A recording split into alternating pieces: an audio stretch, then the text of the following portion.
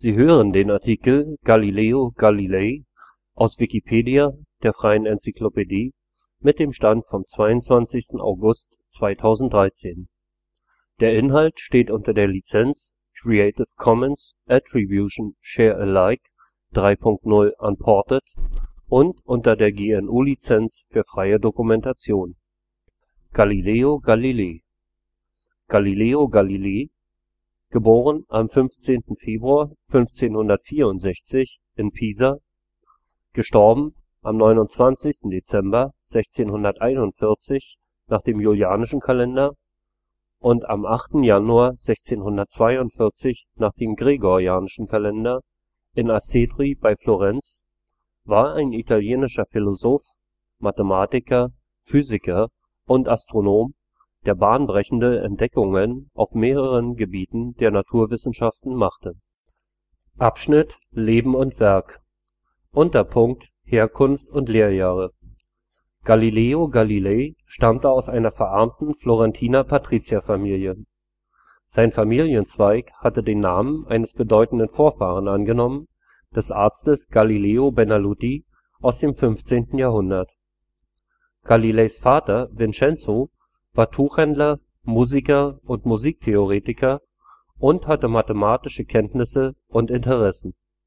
Er untersuchte den Zusammenhang zwischen Saitenspannung und Tonhöhe und erkannte dabei eine nichtlineare Beziehung der Physik. Galilei wurde als Novize im Kloster der Vallombrosaner erzogen und zeigte Neigung, in den Benediktinerorden einzutreten, wurde aber von seinem Vater nach Hause geholt und 1580 zum Medizinstudium nach Pisa geschickt. Nach 4 Jahren brach er sein Studium ab und ging nach Florenz, um bei Ostilio Ricci, einem Gelehrten aus der Schule Nicolo Tartaglia, Mathematik zu studieren. Er bestritt seinen Lebensunterhalt mit Privatunterricht, beschäftigte sich mit angewandter Mathematik, Mechanik und Hydraulik und begann in den gebildeten Kreisen der Stadt mit Vorträgen und Manuskripten auf sich aufmerksam zu machen. Vor der Accademia Fiorentina glänzte er mit einem geometrisch-philologischen Referat über die Topographie von Dantes Hölle (Due lezioni all'Accademia Fiorentina circa la figura, cito en grandezza dell'inferno di Dante, 1588). 1585 / 86 veröffentlichte er erste Ergebnisse zur Schwere fester Körper (Theoremata circa centrum gravitatis solidorum) und löste ein antikes Problem (Heron) durch Konstruktion einer hydrostatischen Waage zur Bestimmung des spezifischen Gewichts (La bilancetta) Manuskript).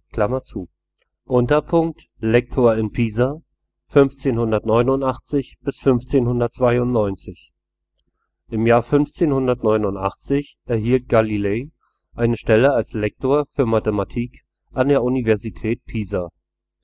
Der Lohn reichte kaum zum Überleben, dennoch gelang es ihm, vorzügliche Instrumente zu bauen und zu verkaufen. Auch entwickelte er ein noch sehr ungenau arbeitendes Thermometer. Er untersuchte die Pendelbewegung und fand, dass die Periode nicht von der Auslenkung oder dem Gewicht des Pendels, sondern von dessen Länge abhängt. Bis in seine letzten Lebensjahre beschäftigte ihn das Problem, wie man diese Entdeckung zur Konstruktion einer Pendeluhr nutzen kann. Zur Untersuchung der Fallgesetze führte Galilei, ausgehend von der Bewegung des Pendels, die schiefe Ebene als Versuchsanordnung ein. Er experimentierte an dieser schiefen Ebene mit Kugeln aus verschiedenen Materialien. Diese Idee erlaubte es erstmals, die Geschwindigkeit der langsam anrollenden Kugeln zu messen. So entdeckte er die Beschleunigung und die Tatsache, dass diese etwas von der Geschwindigkeit völlig Verschiedenes ist. Dies wiederum ließ sich am besten in der Formelsprache der Mathematik darstellen. Am deutlichsten formulierte Galilei diese neue Einstellung zur Physik 1623 im Saggiatore: Die Philosophie steht in diesem großen Buch geschrieben, dem Universum, das unserem Blick ständig offen liegt. Aber das Buch ist nicht zu verstehen, wenn man nicht zuvor die Sprache erlernt und sich mit den Buchstaben vertraut gemacht hat, in denen es geschrieben ist. Es ist in der Sprache der Mathematik geschrieben, und deren Buchstaben sind Kreise, Dreiecke und andere geometrische Figuren, ohne die es dem Menschen unmöglich ist, ein einziges Wort davon zu verstehen. Ohne diese irrt man in einem dunklen Labyrinth herum. Galileo Galilei, Il Saggiatore. Zitat Ende. Galileis Schüler und erster Biograf Vincenzo Viviani behauptete, Galilei habe in Pisa auch Fallversuche vom schiefen Turm unternommen. In Galileis Schriften und Manuskripten findet sich jedoch kein Hinweis auf solche Versuche, die mangels hinreichend genauer Uhren quantitativ nicht auswertbar gewesen wären. Davon zu unterscheiden ist das Turmargument als Gedankenexperiment, auf das Galilei in seinem Hauptwerk Dialogo eingeht. Galilei fasste die Ergebnisse seiner mechanischen Untersuchungen in einem Manuskript zusammen, das heute als De Motu Antiquoria zitiert wird und erst 1890 gedruckt wurde. Darin enthaltene Angriffe auf Aristoteles nahmen seine aristotelisch geprägten Kollegen in Pisa unfreundlich auf. Galileis Anstellung wurde 1592 nicht verlängert. Seine materielle Situation war zusätzlich dadurch verschärft, dass 1591 sein Vater gestorben war. Unterpunkt Professur in Padua 1592 bis 1610. Dank guter Protektion wurde Galilei 1592 auf den Lehrstuhl für Mathematik in Padua berufen, auf dem sich auch Giordano Bruno Hoffnungen gemacht hatte. In Padua, das zur reichen und liberalen Republik Venedig gehörte, blieb Galilei 18 Jahre lang. Obwohl seine Stelle wesentlich besser dotiert war als die vorige in Pisa, besserte Galilei sein Salär auf, indem er neben seinen akademischen Vorlesungen vornehmen Schülern Privatunterricht erteilte, darunter zwei späteren Kardinälen. Ferner vertrieb Galilei ab 1597 einen Proportionszirkel. Für die Fertigung dieses Vorläufers des Rechenschiebers, der Compasso genannt wurde und dessen Konstruktion er erheblich verbessert hatte, beschäftigte er einen eigenen Mechaniker.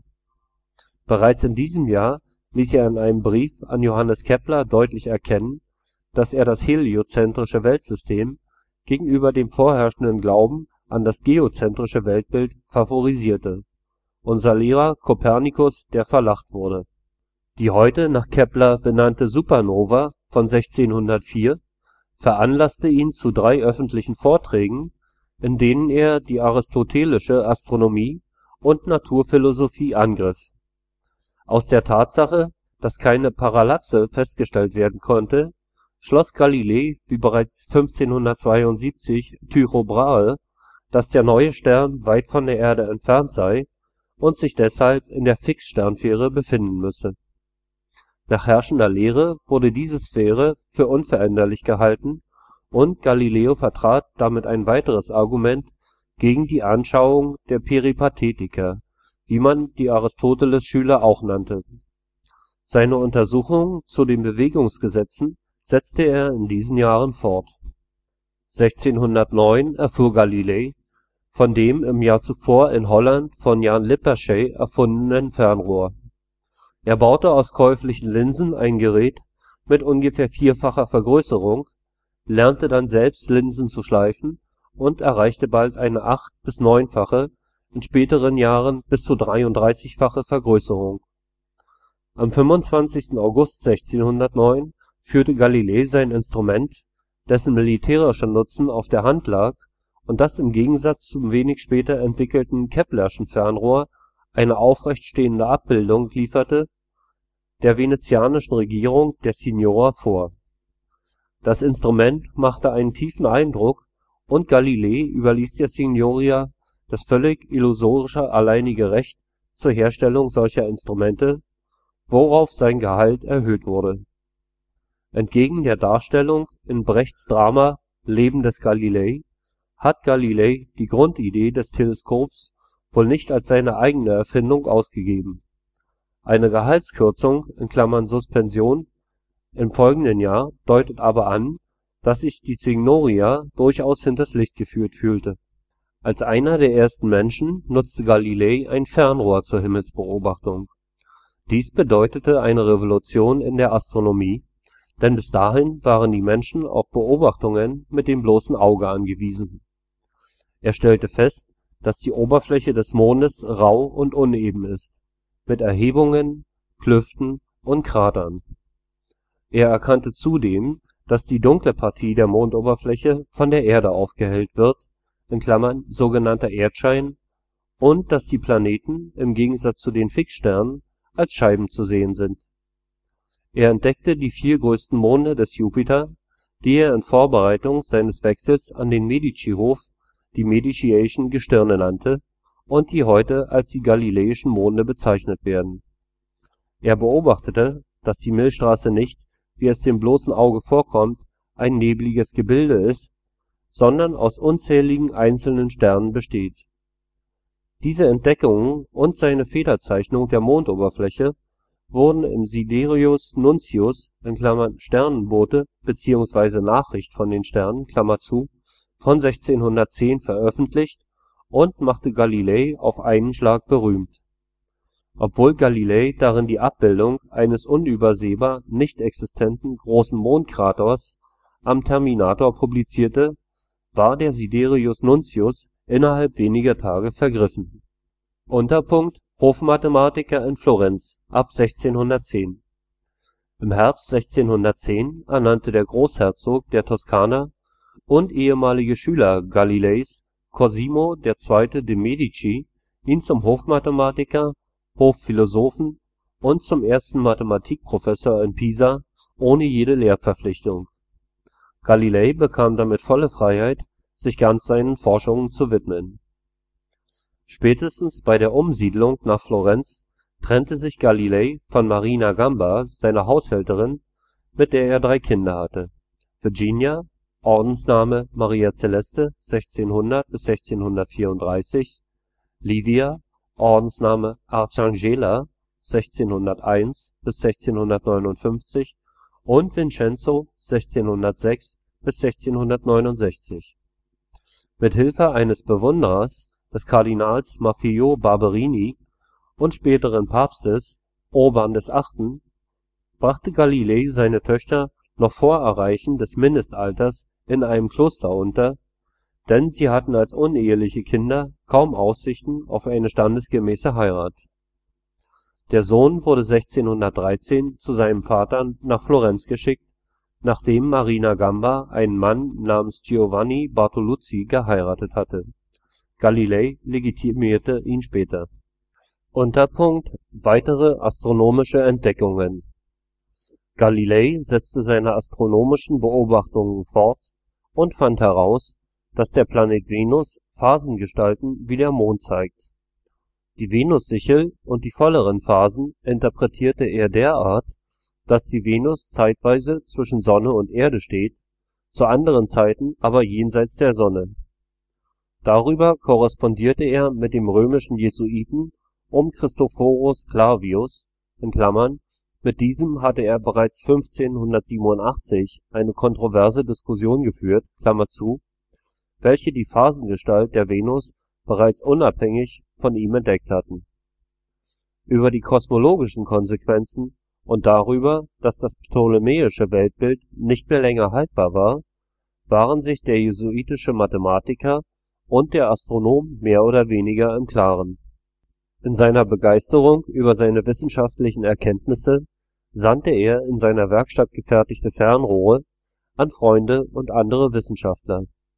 Jedoch erreichten nur wenige Exemplare das gewünschte Auflösungsvermögen. So konnte es geschehen, dass manche die Jupitermonde und andere seine Entdeckung nicht erkennen konnten und ihm Täuschungsabsichten unterstellten. Im Jahr 1611 besuchte Galilei Rom. Er wurde für seine Entdeckungen hoch geehrt und machte mittels seines Teleskops seinen Freunden, darunter auch Jesuiten, unverzüglich le cose nuove del cielo (die neu entdeckten Gegenstände am Himmel) zugänglich, den Jupiter mit seinen 4 Begleitern, den gebirgigen, zerklüfteten Mond, die gehörnte, das heißt sichelförmige Venus und den dreifachen Saturn. Er wurde daraufhin zum 6. Mitglied der Accademia dei Lincei ernannt. Diese Ehre war ihm so wichtig, dass er sich fortan Galileo Galilei Linceo nannte. Bei diesem Aufenthalt hatte er eine Audienz bei Papst Paul V. und traf seinen alten Bewunderer Maffeo Barberini.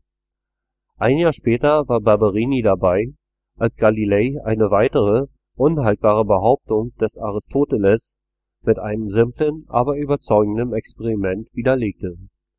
Eis schwimmt auf Wasser nicht deswegen, weil es zwar schwerer, aber flach ist, sondern weil es leichter ist.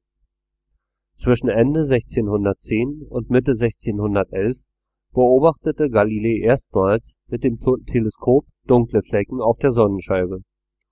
Diese Entdeckung der Sonnenflecken verwickelte ihn in eine Auseinandersetzung mit dem Jesuiten Christoph Scheiner. Man stritt sowohl um die Priorität als auch um die Deutung. Um die Vollkommenheit der Sonne zu retten, nahm Scheiner an, dass die Flecken Satelliten seien, wogegen Galilei die Beobachtung anführte, dass Sonnenflecken entstehen und vergehen. Er veröffentlichte diese Erkenntnis 1613 in Lettere Solari, einem der ersten wissenschaftlichen Werke, die nicht in lateinischer Sprache, sondern in Umgangssprache verfasst wurden. Für Galilei war es offensichtlich, dass seine astronomischen Beobachtungen das heliozentrische Weltbild des Nikolaus Kopernikus stützten, aber keinen zwingenden Beweis lieferten. Sämtliche Beobachtungen, wie etwa die Venusphasen, waren auch mit dem Weltmodell des Tycho Brahe vereinbar, wonach sich Sonne und Mond um die Erde, die übrigen Planeten aber um die Sonne drehen. Tatsächlich gelang es erst James Bradley im Jahr 1729 mit der stellaren Aberration die Eigenbewegung der Erde gegenüber der Fixsternsphäre nachzuweisen. Galilei hielt sich bei der Interpretation seiner astronomischen Beobachtungen zunächst zurück. Jedoch war ihm wohl schon in seiner Zeit in Pisa der Gedanke gekommen, die Drehungen (Revolutiones) der Erde um ihre Achse und um die Sonne seien die Ursachen für die Gezeiten. Die Gewässer würden dabei beschleunigt und hin und her bewegt. Damit glaubte er, einen Beweis für das kopernikanische Weltbild in Händen zu haben. Erst Isaac Newton konnte jedoch beweisen, dass neben der Zentrifugalkraft auch die Anziehungskräfte der Massen von Mond und Sonne für Ebbe und Flut ursächlich sind. Kontroverse Diskussionen am Florentiner Hof veranlassten Galilei zu erklären, dass eine mit dem kopernikanischen System verträgliche Bibelauslegung möglich sei (Brief an seinen Schüler und Nachfolger in Pisa, Benedetto Castelli, 21. Dezember 1613; Brief an die Großherzogin-Mutter, Christine von Lothringen, 1615, jedoch erst 1636 veröffentlicht. Der Brief an Castelli wurde in fehlerhafter Abschrift der Inquisition zugespielt, was Galilei veranlasste, eine korrekte Abschrift hinterherzusenden und selbst nach Rom zu reisen, um seinen Standpunkt zu vertreten. Im März 1616 gelang es Galilei, das spezifische Gewicht der Luft als 1/660 des Gewichts des Wassers zu bestimmen. Herrschende Meinung war bis zu diesem Zeitpunkt, dass Luft keinerlei Gewicht hat. Dies war eine weitere Widerlegung aristotelischer Anschauungen. In dieser Zeit war er häufig als Gutachter für den Großherzog in technisch-physikalischen Fragen tätig. Als Forscher beschäftigte er sich insbesondere mit Hydrodynamik, Lichtbrechung in Glas und Wasser sowie Mechanik mit der mathematischen Beschreibung der Beschleunigung beliebiger Körper. In den Jahren 1610 bis 1614 hielt er sich häufig auf dem Landgut seines Freundes Filippo Salviati auf, um seine seit Jahren angeschlagene Gesundheit wiederherzustellen. Unterpunkt: Das Verfahren von 1616. Im Jahr 1615 veröffentlichte der Kleriker Paolo Antonio Foscarini (ca. 1565 bis 1616) ein Buch, das beweisen sollte, dass die kopernikanische Astronomie nicht der Heiligen Schrift widersprach.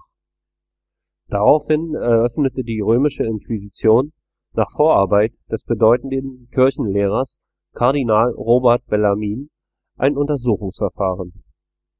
1616 wurde Foscarinis Buch gebannt. Zugleich wurden einige nichttheologische Schriften über kopernikanische Astronomie, darunter auch ein Werk von Johannes Kepler, auf den Index Librorum Prohibitorum gesetzt. Das Hauptwerk des Copernicus, De Revolutionibus Orbium Coelestium, in dessen Todesjahr 1543 erschien, wurde nicht verboten, sondern suspendiert. Es durfte fortan bis 1822 im Einflussbereich der römischen Inquisition nur noch in Bearbeitungen erscheinen, die betonten, dass das heliozentrische System ein bloßes mathematisches Modell sei. An diesem Verfahren, das nicht zu den Inquisitionsprozessen gezählt werden kann, war Galilei offiziell nicht beteiligt. Seine Haltung war jedoch ein offenes Geheimnis, auch wenn das Schreiben an die Großherzogin Mutter noch nicht veröffentlicht war. Wenige Tage nach der förmlichen Index-Beschlussfassung schrieb Bellarmin an Galilei einen Brief mit der Versicherung, Galilei habe keiner Lehre abschwören müssen. Gleichzeitig jedoch enthielt dieses Schreiben die nachdrückliche Ermahnung, das kopernikanische System in keiner Weise als Tatsache zu verteidigen, sondern allenfalls als Hypothese zu diskutieren. Dieser Brief wurde im Prozess von 1632 / 33 als Beweis für Galileis Ungehorsam zitiert. Allerdings gab es in den Akten zwei verschiedene Fassungen, von denen nur eine korrekt unterschrieben und zugestellt war, weshalb im 19. und 20. Jahrhundert einige Historiker annahmen, die Inquisitionsbehörde habe 1632 zu Ungunsten Galileis einen Beweis gefälscht. Galilei hielt sich von nun an mit Äußerungen in der Öffentlichkeit zum kopernikanischen System zurück. Ab 1616 beschäftigte er sich intensiv mit der Möglichkeit, die Bewegungen der Jupitermonde als Zeitmesser zu nutzen, um das Längengradproblem zu lösen. Allerdings blieb er damit erfolglos.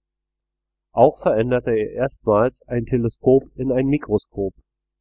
Die Mikroskopie selbst blieb für ihn aber immer eine Beschäftigung, der er kein besonderes Interesse widmete.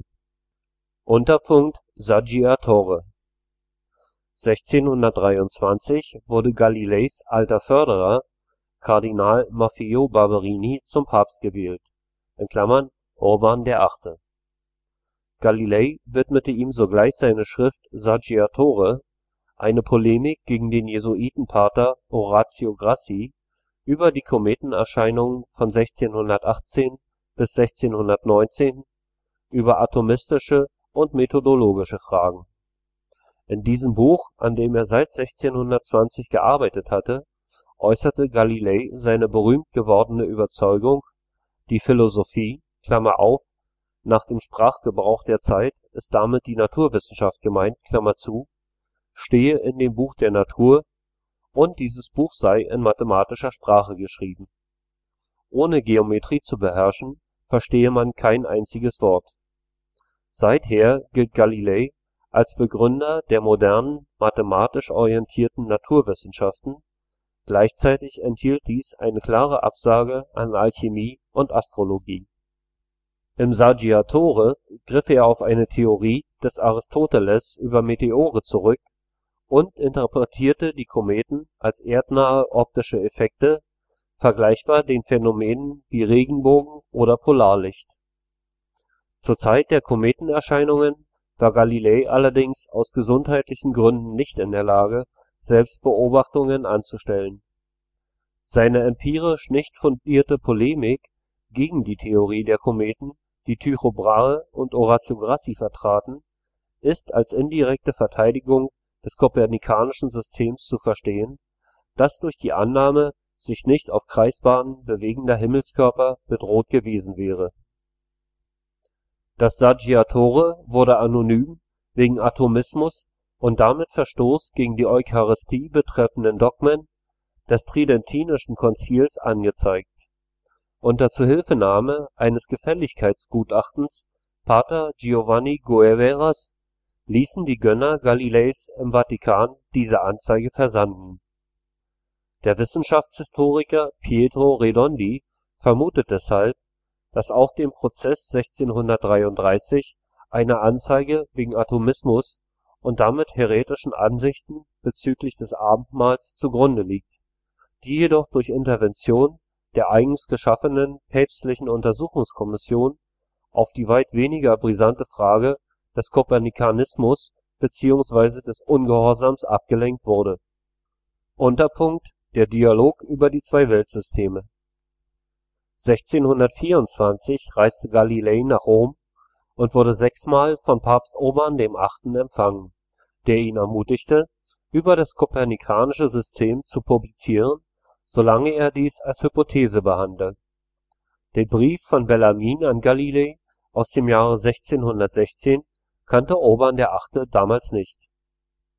Nach langen Vorarbeiten und wieder unterbrochen durch Krankheiten vollendete Galilei 1630 den Dialogo di Galileo Galilei sopra i due massimi sistemi del mondo Tolemaico e Copernico (Dialog von Galileo Galilei über die zwei wichtigsten Weltsysteme, das ptolemäische und das kopernikanische). In diesem Buch erklärt Galilei unter anderem sein Relativitätsprinzip und seinen Vorschlag zur Bestimmung der Lichtgeschwindigkeit. Die erste präzise Messung der Lichtgeschwindigkeit auf der Erde gelang erst 1849 in Fizeau. Als vermeintlich stärkstes Argument für das kopernikanische System diente Galilei seine „ irrige “Theorie der Gezeiten. Im Mai 1630 reiste Galilei erneut nach Rom, um bei Papst Urban VIII. Und dem für die Zensur verantwortlichen Inquisitor Niccolò Riccardi eine Imprimatur zu erwirken. Er erhielt daraufhin eine vorläufige Druckerlaubnis. Zurück in Florenz entschied Galilei aus verschiedenen Gründen, sich mit der Imprimatur durch den Florentiner Inquisitor zu begnügen und das Werk in Florenz drucken zu lassen. Zwei dieser Gründe waren der Tod des Herausgebers Fürst Cesi, Gründer der Accademia dei Lincei, und eine Pestepidemie. Aufgrund verschiedener Schwierigkeiten, ausgelöst durch Riccardi, konnte der Druck aber erst im Juli 1631 beginnen. Im Februar 1632 erschien der Dialogo. Das Buch widmete Galileo Galilei dem Großherzog Ferdinando II. De’ Medici und händigte ihm das erste gedruckte Exemplar am 22. Februar aus. In zweierlei Hinsicht setzte der Dialogo im aktuellen astronomischen und eben auch weltanschaulich-theologischen Diskurs neue Akzente. Erstens: An die Stelle der Wissenschaftssprache Latein trat die Volkssprache Italienisch, denn die Diskussionen sollten gezielt über die Kreise der Wissenschaft hinausgetragen werden. Zweitens: Er verschwieg bewusst das von den Jesuiten unter anderem Clavius, Giovanni Riccioli, Grimaldi favorisierte Tychonische Planetenmodell. Es hätte analog zu Kopernikus’ Modell einige Phänomene wie die zeitweise Venussichel und die veränderliche Größe der Planetenscheibchen erklärt. Im Kampf um die Deutungshoheit des astronomischen Weltbildes bekämpfte Galilei den Konkurrenten Tycho Brahe mit Totschweigen. Der Zensurauflage, das Werk mit einer Schlussrede zugunsten des ptolemäischen Systems zu beschließen, meinte Galilei nachzukommen, indem er diese Rede in den Mund des offensichtlichen Dummkopfs Simplicio legte. Überdies beging er den Fehler, sich über einen Lieblingsgedanken Barberinis (Urban VIII.) lustig zu machen, dass man eine Theorie niemals über die von ihr vorhergesagten Effekte prüfen könne, da Gott diese Effekte jederzeit auch auf anderem Wege hervorbringen könne. Damit hatte Galilei den Bogen überspannt und die Protektion des Papstes verspielt. Unterpunkt: Der Prozess gegen den Dialog. Im Juli 1632 wies Riccardi den Inquisitor von Florenz an, er solle die Verbreitung des Dialogo verhindern. Im September bestellte der Papst Galilei nach Rom ein. Mit Bitte um Aufschub ärztlichen Attesten, langwieriger Anreise und obendrein Quarantäne infolge der Pestepidemie verging jedoch der gesamte Winter. In Rom wohnte Galilei in der Residenz des toskanischen Botschafters. Anfang April 1633 wurde er offiziell vernommen und musste für 22 Tage eine Unterkunft der Inquisition beziehen. Am 30. April bekannte er in einer zweiten Anhörung, in seinem Buch geirrt zu haben, und durfte wieder in die toskanische Botschaft zurückkehren. Am 10. Mai reichte er seine schriftliche Verteidigung ein, eine Bitte um Gnade. Am 22. Juni 1633 fand der Prozess in der Basilika Santa Maria sopra Minerva statt. Zunächst leugnete Galilei, auf die Dialogform seines Werkes verweisend, das kopernikanische System gelehrt zu haben. Ihm wurde der Bellarminbrief (welche Fassung ist nicht bekannt) vorgehalten, und man beschuldigte ihn des Ungehorsams. Nachdem er seinen Fehlern abgeschworen, sie verflucht und verabscheut hatte, wurde er zu lebenslänglicher Kerkerhaft verurteilt und war somit der Hinrichtung auf dem Scheiterhaufen entkommen. Dass Galilei überhaupt verurteilt wurde, war unter den zuständigen 10 Kardinälen durchaus strittig. 3 von ihnen (darunter Francesco Barberini, der Neffe des Papstes) unterschrieben das Urteil nicht. Galilei selbst hielt in seiner Überzeugung fest. Die Behauptung, der zufolge er beim Verlassen des Gerichtssaals gemurmelt haben soll, Eppur si muove (und sie die Erde bewegt sich doch), ist historisch nicht belegt und äußerst unwahrscheinlich. Sie wurde jedoch schon zu seinen Lebzeiten verbreitet, wie ein spanisches Gemälde von ca. 1643 / 45 zeigt. Diese Worte wurden erstmals 1757 in den Italian Libraries von einem Giuseppe Baretti erwähnt. Galilei sah zeitlebens die Kreisbahnen als zentralen Bestandteil des kopernikanischen Systems an und lehnte elliptische Bahnen aus diesem Grund ab. Kepler, mit dem er in Briefkontakt stand, hatte mit seinem Modell der Ellipsenbahnen praktisch alle Ungereimtheiten zwischen Beobachtung und dem heliozentrischen Weltbild beseitigt. Zur Rettung seines Konzepts von den Kreisbahnen nahm Galilei in Kauf, dass es die beobachtete Position des Planeten Mars wesentlich schlechter voraussagte als die geozentrischen Modelle von Ptolemaios oder Brahe. Dass Galilei die Kometen zu atmosphärischen Erscheinungen uminterpretierte, weil die alternative Erklärung von sich im Sonnensystem umherbewegenden Objekten sein Weltbild gefährdet hätte, dürfte der Glaubwürdigkeit seines Modells ebenfalls eher abträglich gewesen sein. Bei den nur unter großen Gefahren für das Augenlicht beobachtbaren Sonnenflecken kam hinzu, dass deren Zahl nach 1610 abfiel und sie von 1645 an sogar für fast 75 Jahre nahezu völlig ausblieben. Schließlich diskutierte Galilei in seinem Dialog wohlweislich nur die beiden Weltsysteme von Kopernikus und Ptolemaios. Letzteres hatte er anhand der Venusphasen empirisch widerlegt, nicht jedoch das geozentrische Modell von Brahe, das sich mit seinen Beobachtungen ebenfalls vertrug. Unterpunkt Hausarrest 1633 bis 1642 und die Discorsi. Galilei blieb nach dem Urteil unter Arrest in der Botschaft des Herzogtums Toskana in Rom. Nach wenigen Wochen wurde er unter die Aufsicht des Erzbischofs von Siena gestellt, der allerdings sein glühender Bewunderer war und ihn nach Kräften unterstützte. In Siena konnte er seine tiefe Niedergeschlagenheit über den Prozess und seinen Ausgang überwinden. Nach 5 Monaten, im Dezember 1633, durfte er in seine Villa Gioiella in Arcetri zurückkehren, blieb jedoch unter Hausarrest, verbunden mit dem Verbot jeglicher Lehrtätigkeit.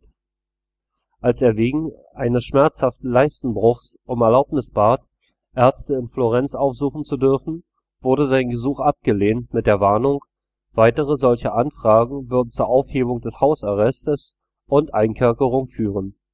Gemäß dem Urteil hatte er über 3 Jahre lang wöchentlich die 7 Bußpsalmen zu beten. Diese Verpflichtung übernahm, solange sie noch lebte, seine Tochter Sua Celeste. Zudem wurden seine sozialen Kontakte stark eingeschränkt. Immerhin war es ihm gestattet, mit seinen weniger kontroversen Forschungen fortzufahren und seine Töchter im Kloster San Matteo zu besuchen. Sämtliche Veröffentlichungen waren ihm verboten, jedoch führte er einen ausgedehnten Briefwechsel mit Freunden und Gelehrten im In- und Ausland und konnte später zeitweilig Besucher empfangen, darunter Thomas Hobbes und John Milton, ab 1641 seinen ehemaligen Schüler Benedetto Castelli. Galilei hatte seit längerem Probleme mit seinen Augen. 1638 erblindete er vollständig, sei es als Folge seiner anfangs ohne ausreichenden Schutz unternommenen Sonnenbeobachtungen oder aufgrund einer genetisch bedingten Veranlagung. Jedoch entdeckte er noch kurz vor seinem völligen Verlust seiner Sehkraft die Libration des Mondes. Ein Gnadengesuch auf Freilassung wurde abgelehnt. Seine letzten Jahre verbrachte er in seinem Landhaus in Arcetri. Ab dem Juli 1633, noch in Siena, hatte Galilei mit seinem physikalischen Hauptwerk Discorsi e dimostrazioni matematiche intorno a due nuove scienze gearbeitet. Obwohl das Inquisitionsurteil kein explizites Publikationsverbot enthielt, stellte sich eine Veröffentlichung im Einflussbereich der katholischen Kirche als unmöglich heraus. So geschah es, dass die Welt zuerst durch Matthias Berneggers lateinische Übersetzung von Galileis Werk Kenntnis erhielt. Erschienen unter dem Titel Systema Cosmicum in Straßburg bei David Haut 1635. Ein Druck des italienischen Texts der Discorsi wurde erst ein Jahr danach bei Louis Elsevier in Leiden veröffentlicht. Inhaltlich griff Galilei in den Discorsi Ansätze und Ergebnisse aus seinen frühen Jahren wieder auf. Die beiden neuen Wissenschaften, die Galilei darin begründet, sind in moderner Sprache Festigkeitslehre und Kinematik.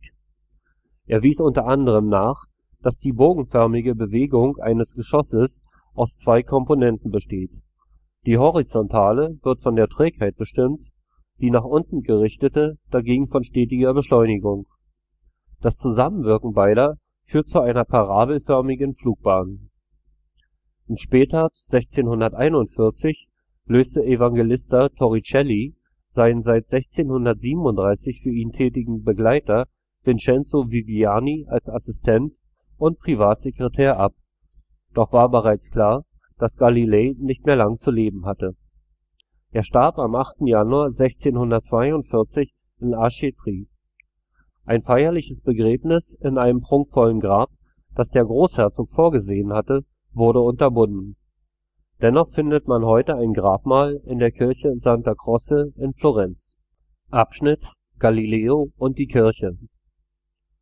Nachdem es den Päpsten und Kardinälen gerade erst gelungen war, mit Hilfe der Dominikaner und Jesuitenorden ihren Einfluss in Italien im Kampf gegen die Reformation wieder zu festigen, deuteten sie die Förderung der Wissenschaften in Großbritannien, Holland und Deutschland als fortdauernde Angriffe auf die Erklärungshoheit ihrer Institutionen, des dekretierten Consensus Patrum. Im Abwehrkampf gegen die heraufziehende Aufklärung sahen sie sich zu aus heutiger Sicht starrsinnigem Beharren auf dem Althergebrachten gezwungen. Den Erdkreis hat er (Gott) gegründet, so dass er nicht wankt. 1. Chronik 16,30. Gleichzeitig gab es schon damals mächtige kirchliche Stimmen, die sich von der wörtlichen Auslegung der Schrift entfernt hatten und die Argumentation, Glauben und Wissenschaft seien getrennte Sphären, akzeptiert hätten. So schrieb Kardinal Bellarmin, ein bedeutender Theologe und zentrale Persönlichkeit der Kurie und Inquisition, dass man, läge ein wirklicher Beweis für das heliozentrische System vor, bei der Auslegung der Heiligen Schrift in der Tat vorsichtig vorgehen müsse. Ausdruck der kirchlichen Ambivalenz ihm gegenüber ist die recht milde Ermahnung von 1616, Galilei sei im Irrtum des Glaubens und möge darum von einer Verbreitung des kopernikanischen Weltbildes absehen. Erst nachdem Galilei 1632 mit dem Dialogo wieder für das kopernikanische Weltbild eintrat und die ersten Exemplare sogar an seine erklärten Gegner, wie zum Beispiel den Inquisitor Serristori schickte, wurde ein formales Verfahren gegen ihn eröffnet. Auch jetzt noch war das Klima, verglichen mit anderen Häresieprozessen, freundlich und das Urteil milde.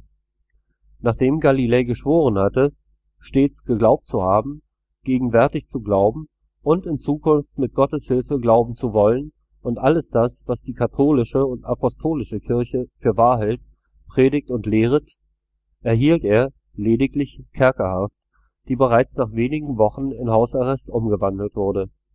In einem Kerker hat Galilei jedoch nie eingesessen. Die Tragik von Galileis Wirken liegt darin, dass er als ein zeitlebens tiefgläubiges Mitglied der Kirche den Versuch unternahm, eben diese Kirche vor einem verhängnisvollen Irrtum zu bewahren. Seine Intention war es nicht, die Kirche zu widerlegen oder zu spalten, vielmehr war ihm an einer Reform der Weltsicht der Kirche gelegen. Seine verschiedenen Aufenthalte in Rom bis zum Jahr 1616 hatten auch den Zweck, Kirchenmänner wie Bellarmin davon zu überzeugen, dass Peripatetiker nicht unfehlbar waren und die Heilige Schrift nicht immer buchstabengetreu gelesen werden müsse. Auch war Galilei davon überzeugt, die Werke Gottes durch Experiment und Logik früher oder später vollständig klären zu können.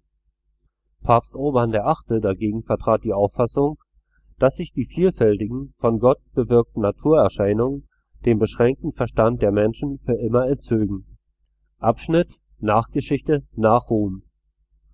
Der Inquisitionsprozess gegen Galilei hat zu endlosen historischen Kontroversen und zahlreichen literarischen Bearbeitungen angeregt, unter anderem in Bertolt Brechts Leben des Galilei. 1741 gewährte die römische Inquisition auf Bitte Benedikts XIV. Das Imprimatur auf die erste Gesamtausgabe der Werke Galileis. Unter Pius VII. Wurde 1822 erstmals ein Imprimatur auf ein Buch erteilt, das das kopernikanische System als physikalische Realität behandelte. Der Autor, ein gewisser Settele, war Kanoniker. Für Nichtkleriker war das Interdikt wohl längst belanglos geworden. 1979 beauftragte Johannes Paul II. Die Päpstliche Akademie der Wissenschaften, den berühmten Fall aufzuarbeiten. Am 31. Oktober 1992 wurde der Kommissionsbericht übergeben und Johannes Paul II. Hielt eine Rede, in der er seine Sicht des Verhältnisses von kirchlicher Lehre und Wissenschaft darstellte. Am 2. November 1992 wurde Galileo Galilei von der römisch-katholischen Kirche formal rehabilitiert. Er soll eine Statue im Vatikan erhalten. Im November 2008 distanzierte sich der Vatikan erneut von der Verurteilung Galileis durch die päpstliche Inquisition. Der damalige Papst Urban VIII. Haben das Urteil gegen Galilei nicht unterzeichnet. Papst und Kurie hätten nicht geschlossen hinter der Inquisition gestanden.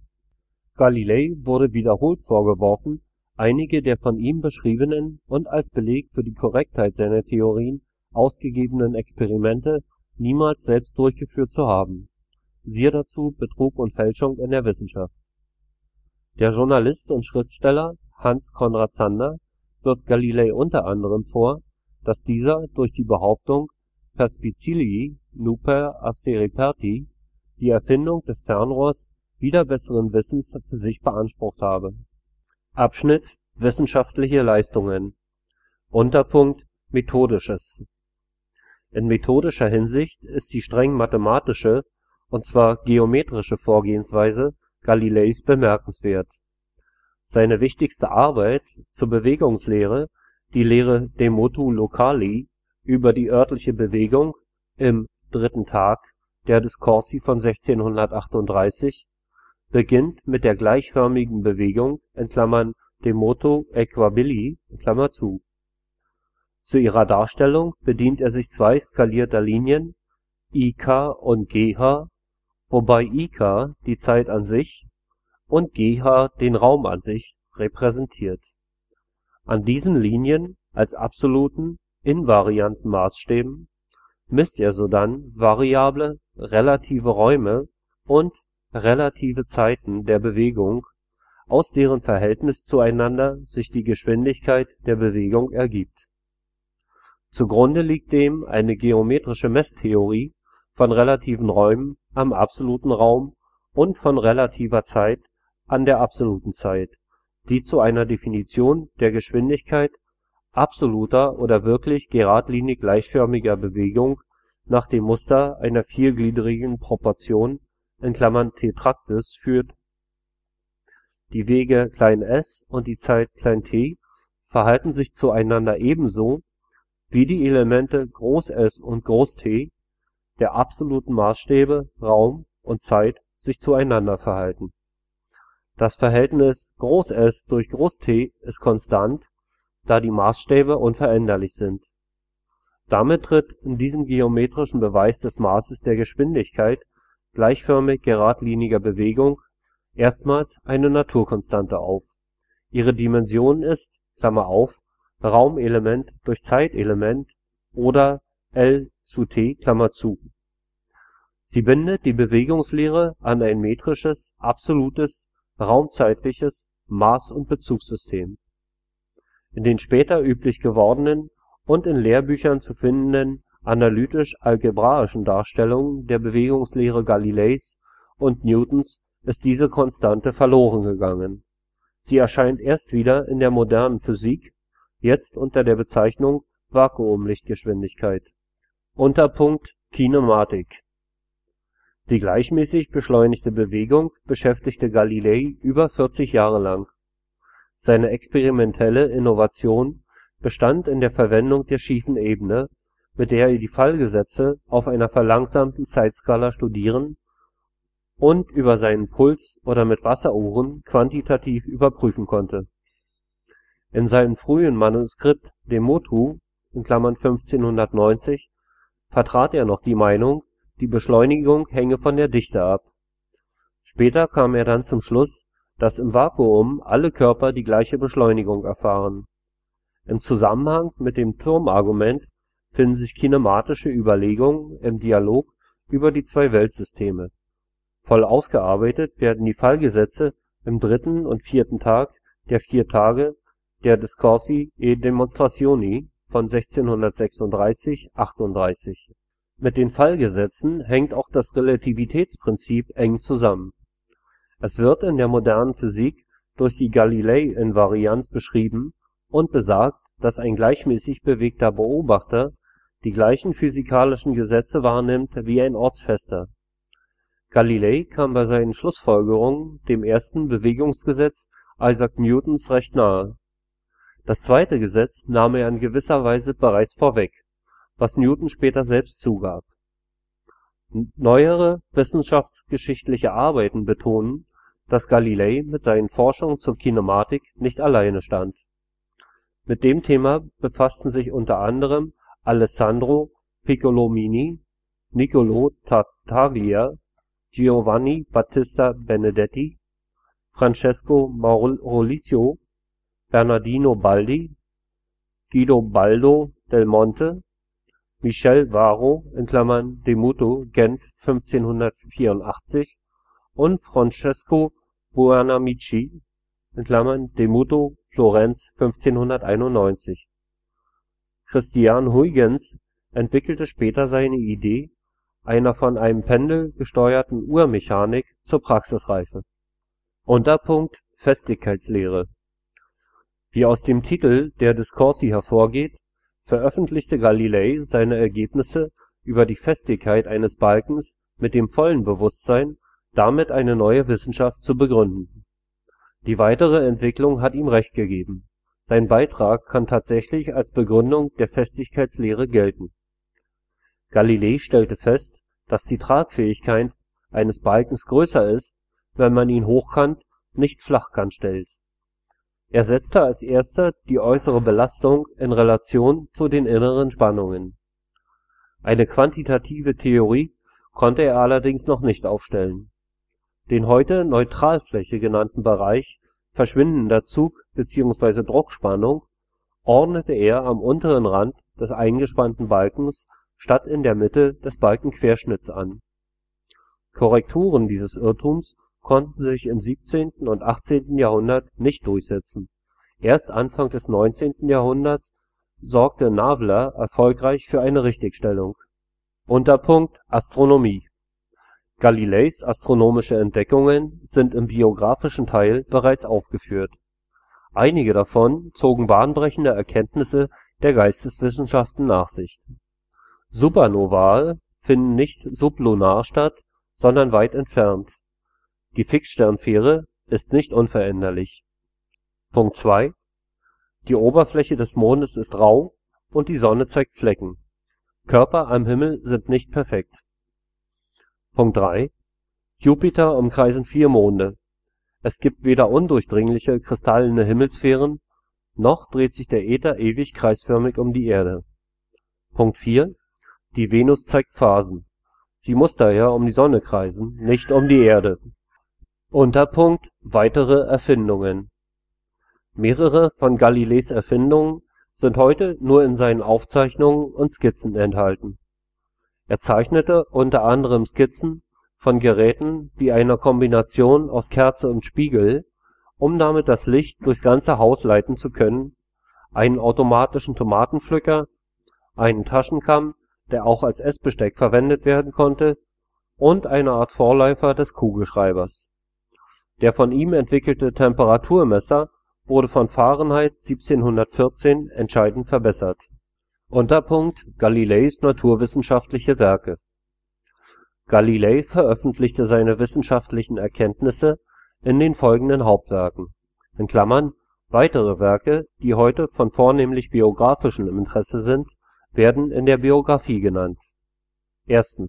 Sidereus Nuncius, 1610 deutsch: Nachricht von neuen Sternen, Frankfurt am Main 1965. Saggiatore (Prüfer mit der Goldwaage, 1623). Dialogus sopra i due massimi sistemi, Florenz 1632 deutsch: Dialog über die beiden hauptsächlichen Weltsysteme, Leipzig 1891. Discorsi e dimostrazioni matematiche, Leiden 1638 deutsch: Unterredung und mathematische Demonstration über zwei neue Wissenszweige der Mechanik und die Fallgesetze betreffend, Leipzig 1890. Nach Galilei benannt sind: ein cgs-System, die Einheit für die Erdbeschleunigung GAL, ein Mondkrater und ein Marskrater, das Galileo-Thermometer, die Galileo-Zahl, eine dimensionslose Kennzahl der Strömungsmechanik, ein Computerreservierungssystem, ein Fachverlag, eine Raumsonde, ein Satellitennavigationssystem, eine Fernsehsendung, mehrere Schulen. Rezeption in Kunst und Literatur. Punkt 1. Thomas de Padova: Das Weltgeheimnis. Kepler, Galilei und die Vermessung des Himmels. Erschienen bei Piper, München 2009. Punkt 2. Bertolt Brecht: Das Leben des Galilei. Dänemark 1938 / 39, erschienen bei Suhrkamp, Frankfurt am Main 2002. Im 8. Bild bringt Galilei das Problem von wissenschaftlicher Forschung und theologischer Deutungshoheit mit einem berühmt gewordenen Aperçu auf den Punkt: Die Winkelsumme im Dreieck kann nicht nach den Bedürfnissen der Kurie abgeändert werden. Punkt 3. Arthur Koestler: Die Nachtwandler. Das Bild des Universums im Wandel der Zeit.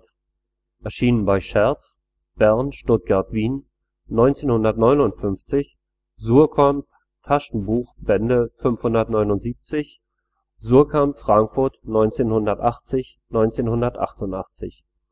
Punkt 4. Paul Feyerabend: Wider den Methodenzwang, Frankfurt 2001. Punkt 5. Alexandre Corret: Leonardo Galilei Pascal, Berlin 1994. Eine überraschende Deutung zu Galileis Entdeckung der Jupitermonde findet sich in der Geschichte von Andreas Venzke, Der Blick auf eine neue Welt. Galileo Galilei und die moderne Wissenschaft in Weltgeschichte in Geschichten, Würzburg 2004, Seite 97 bis 104. Unterpunkt Musik. Haggard et pour s'y mouve (Konzeptalbum über Galileo Galilei, 2004 bei Metall), et pour s'y mouve heißt auf Deutsch und sie, die Erde, bewegt sich doch. Unterabschnitt Film. Punkt 1. 1947 verfilmten in den USA Ruth Berlau und Joseph Losey die Broadway-Aufführung von Brechts Leben des Galilei mit Charles Laughton in der Titelrolle. Es handelte sich um einen Schwarz-weiß-Stummfilm von 30 Minuten Dauer. Punkt 2. In einer deutschen Fernsehverfilmung nach Brechts Leben des Galilei unter der Regie von Egon Monk spielte Ernst Schröder den Galilei. Mit 150 Minuten Spiellänge ist das die bisher längste Umsetzung des Stoffes im Fernsehen. Punkt 3. In der 76-minütigen amerikanischen Fernsehverfilmung Lamp at Midnight 1966, die nicht auf Brecht beruht, wurde Galilei von Melvyn Douglas gespielt. Punkt 4. 1975 führte Joseph Losey Regie in Galileo (USA), einem Spielfilm, der wiederum auf Brechts Stück beruht. Chaim Topol spielte den Gelehrten in dem 145 Minuten dauernden Eastmancolor-Film. Der Artikel Galileo Galilei wurde von André Hoog mit dem Benutzernamen @Hoog am 22. August 2013 gesprochen. Eine unverbindliche Zusammenfassung der Lizenz Creative Commons Attribution Share Alike 3.0 Unported kann unter creative-commons.org/licenses/BY-SA/3.0/deed.de nachgelesen werden. Ein Link auf den vollständigen Text der Lizenz findet sich dort. Der Text der GNU-Lizenz für freie Dokumentation kann unter www.gnu.org/copyleft/FDL-HTML nachgelesen werden.